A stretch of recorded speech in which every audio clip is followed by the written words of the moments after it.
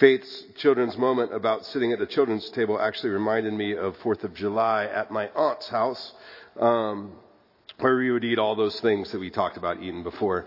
And I remembered something that we didn't mention before, baked beans. Baked bean fans? Baked bean fans? You're not a baked beans fan. Oh, interesting. All right. The other thing that I remembered was while we sat at the kids' table, we often couldn't wait to get up from the kids' table.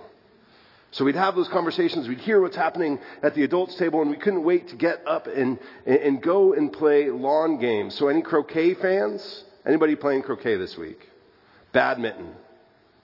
No badminton fans. What about spike ball, the new game? Oh, Jeff plays spike ball. Jeff plays spike ball. This last Friday, it really felt like summer to me when I left. When I left the Conejo Valley, it was sunny like this, and I drove up and over the mountain to speak to a few teams who were heading out on short-term mission trips to Honduras, Romania, and Turkey. I drove right over the Santa Monica Mountains to the beach, and I was reminded of that wonderful marine layer.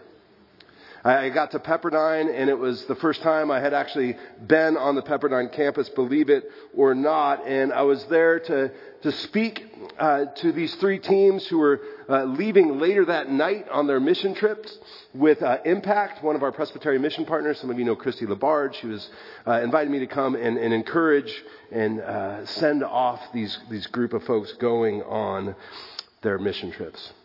So she told me where to park. And she said, here's the address, just put it in your phone. And I did just that. I put it in my Maps app, and it took me to the parking lot where I was supposed to be on campus. But as I was driving on campus and drove up to the parking lot, I realized I was entering kind of the back end of the parking lot. And there was a construction truck there, so I couldn't get in, so I pulled out my phone again. I said, all right, where am I supposed to be? And I hit directions again. And this time it gave me walking directions, which is a problem when you're driving a car and you try to drive down a walking path. So the third time I pulled it out and I said, okay, where am I supposed to be? And that time, the third time was the charm, and I actually got it right. I got to my destination. Have any of you ever had something like that happen to you? Please tell me I'm not alone.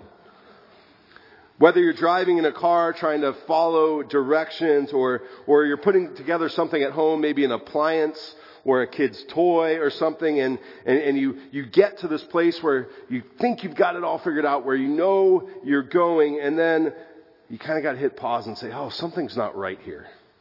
Something's not right here, and I got to recalibrate. I have to start over. One of the reasons that I love summer is because it's a season that invites us to recalibrate, to kind of say, I'm looking at the roses back behind the sanctuary right now, to stop and smell the roses, to really enjoy the season that we're in, to take a few moments to breathe, to look at, examine our daily rhythms, to hit reset. So throughout the rest of this summer, we're going to be in a series looking at a letter that invited the early church to hit reset. That invited the early church to say, we need a course correction of sorts. What might that look like? The book of James isn't a letter to a specific church or a collection of churches in a specific city like Paul's letters were. It's more of a state of the church address to Christians who lived everywhere. In James's mind, the church had simply gotten off track. It started to kind of major in the minors, to focus on the wrong things, to say one thing while living in a different way.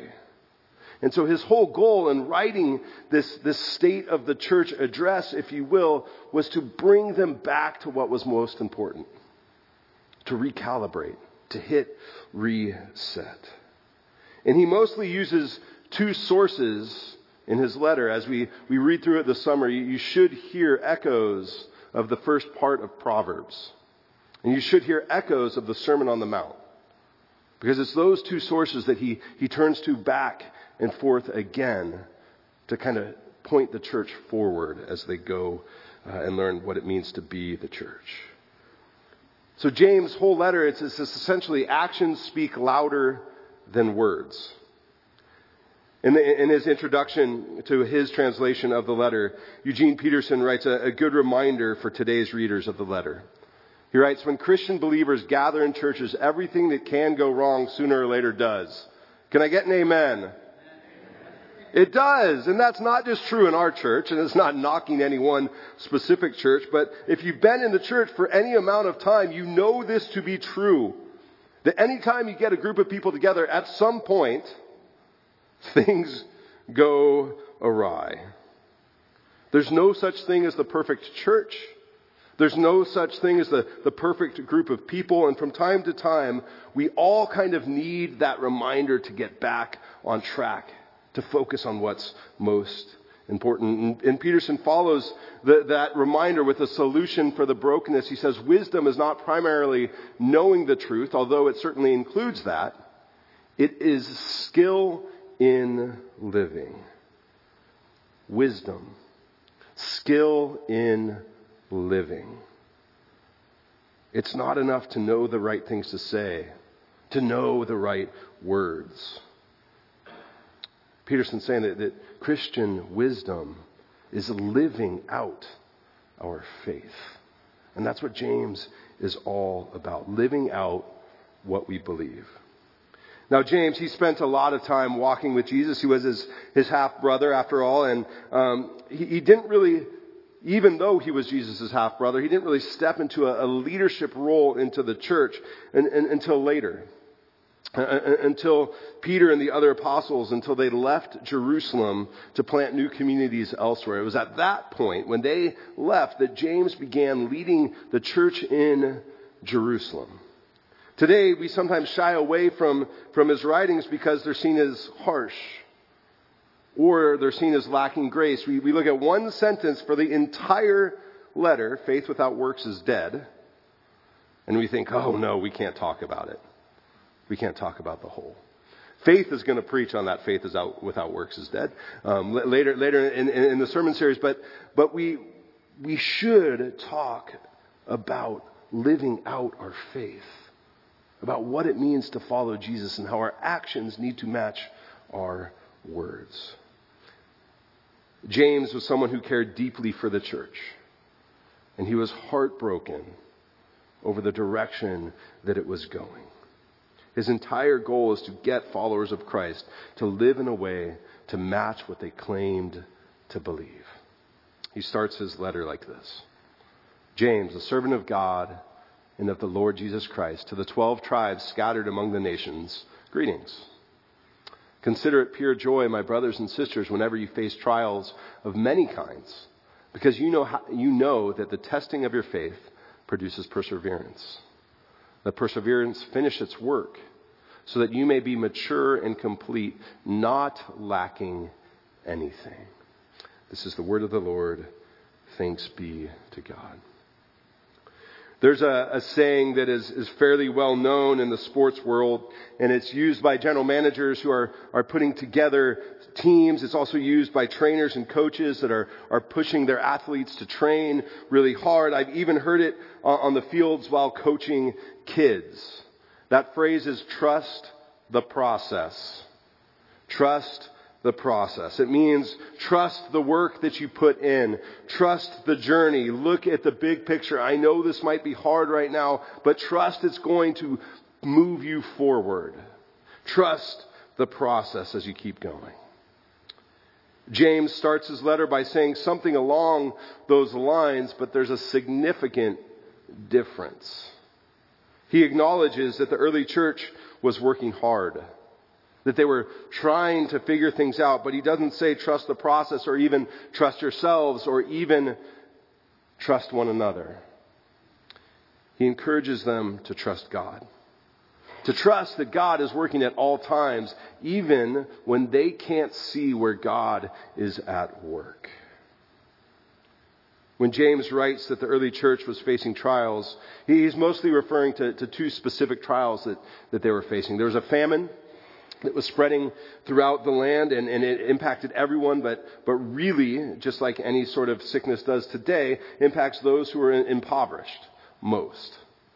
And so he's referring to the trials that those folks were facing, but then secondly, he's also referring to the trials that Jewish Christians faced when they were treated by religious leaders, religious officials, I should say, who didn't follow Jesus differently. The early church was a group of people who weren't just inconvenienced by what they believed.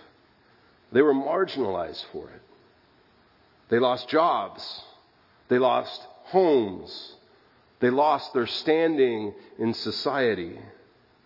So it wouldn't have been easy for them to see how God was moving in the midst of those trials.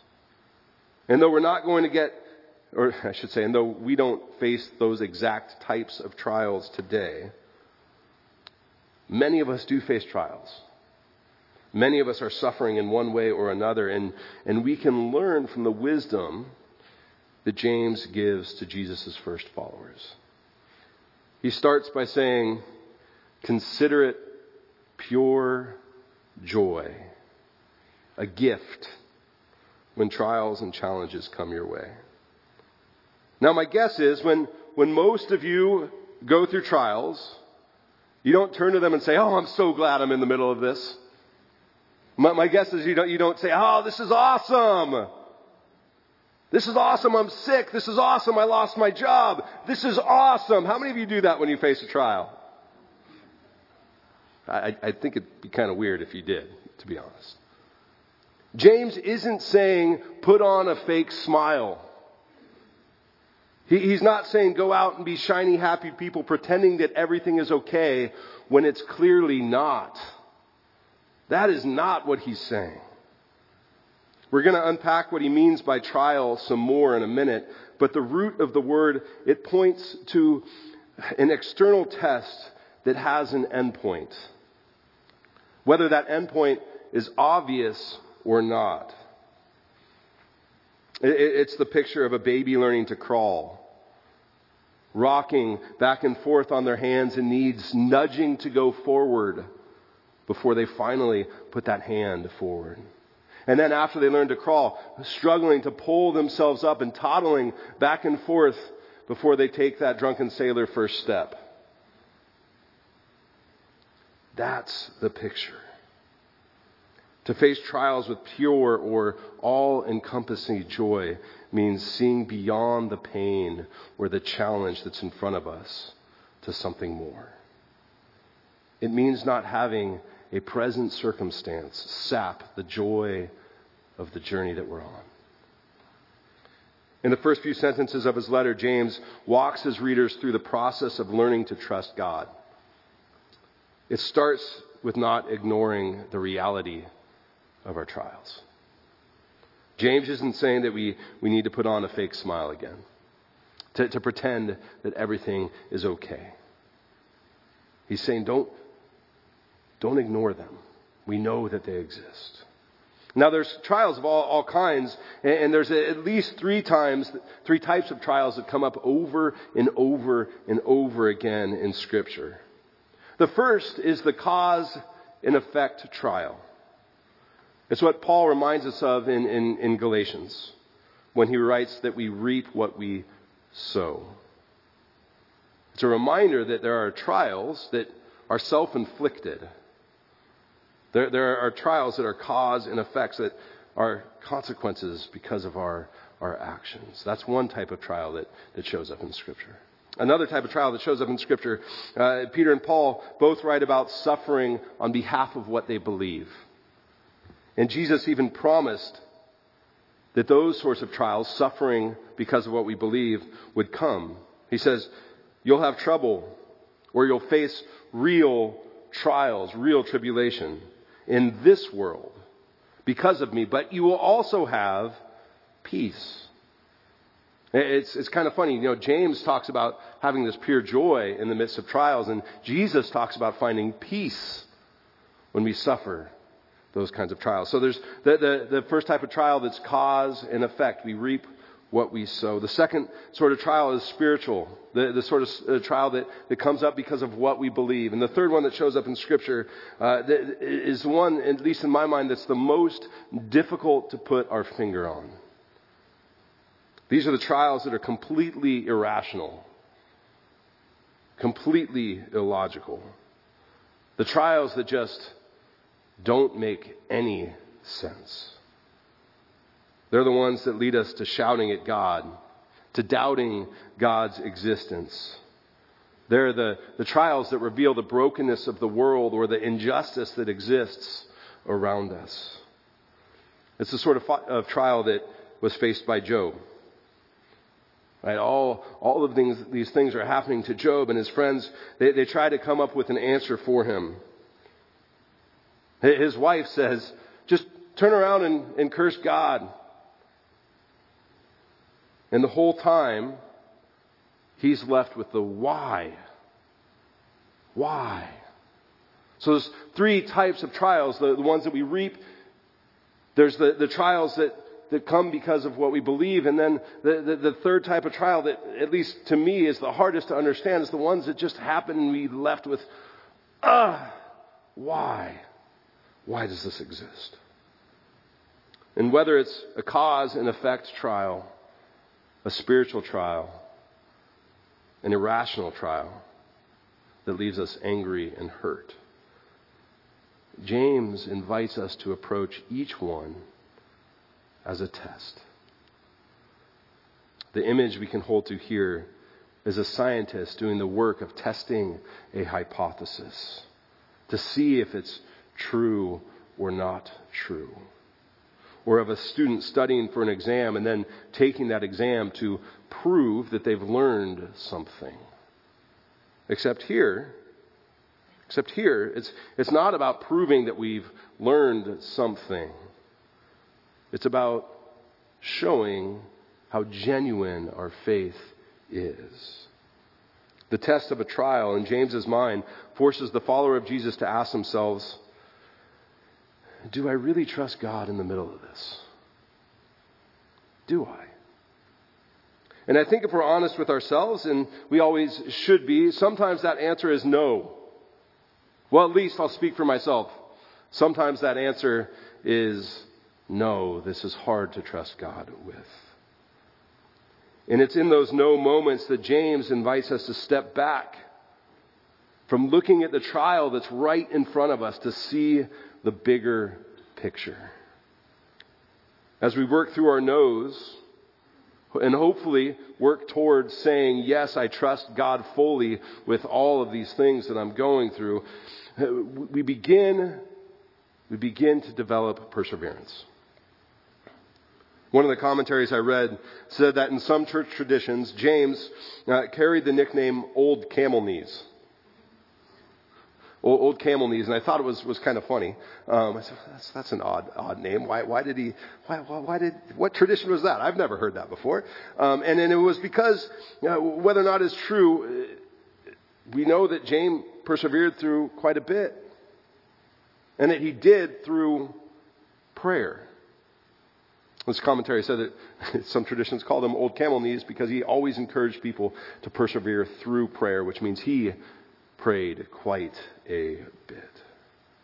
From being Jesus' brother and all that came with that title, to being the leader that was left behind to care for the marginalized church in Jerusalem, it's a safe bet that he spent a lot of times on his knees in prayer, trusting God through the trials that were right in front of him. When I think of perseverance, I can't help but think of a title of one of my favorite books written by Eugene Peterson called A Long Obedience in the Same Direction. And if any of you are looking for a book to read this summer, I would highly, highly recommend it. He talks about how following Jesus is a long obedience, having a big picture in the same direction. Persevering through trials requires discipline. It requires steadfastness. For most of us, those are skills that are learned over time, through trial and error, through falling short and God showing up and extending us grace. In Romans 5, Paul writes that he shouted praise in his suffering because it produced perseverance, and perseverance, character, and character, hope. And hope does not disappoint. But it wasn't always that way for Paul. Think about Paul's journey. Think about Paul's story. I find it hard to believe that he was shouting out praises of joy while he was in that room in Damascus blind, wondering what was coming next after he was converted. I'm guessing in that moment, in that trial, he wasn't shouting out in joy.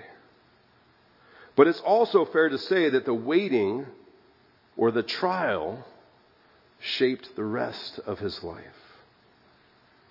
James, he goes on to say that followers of Christ shouldn't try to make any shortcuts when we're in those trials, because as we persevere through those trials, we develop maturity. Another way of saying this is we become complete. He's essentially saying the same thing that I often find myself saying to my kids, and I imagine parents for generations have been saying to their kids, and that's when something comes up that's difficult for them. We say, don't take any shortcuts. Don't cheat yourself. Go through the hard work. In the end, you'll grow because of it.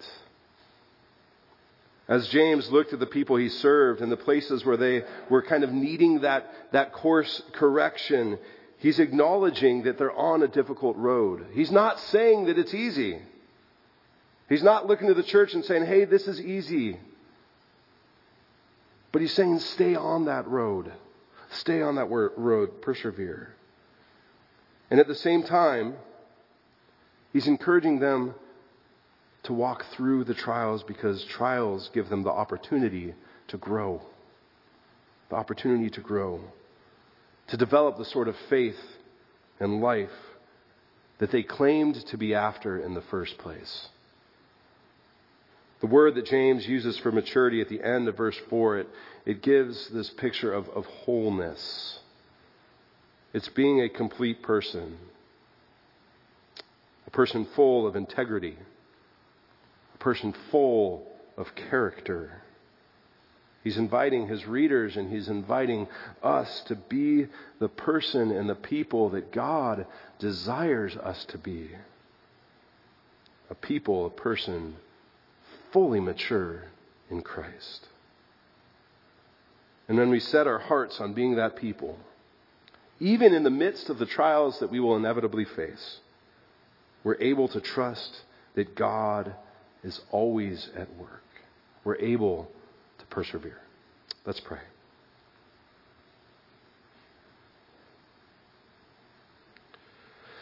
Lord, we long to be able to fully trust you. At all times and all seasons, through all kinds of different trials. Lord, may the rest of the summer be one of recalibrating, of resetting, where we turn toward you and the life full of joy that you've invited us to live. We pray these things in your name. Amen.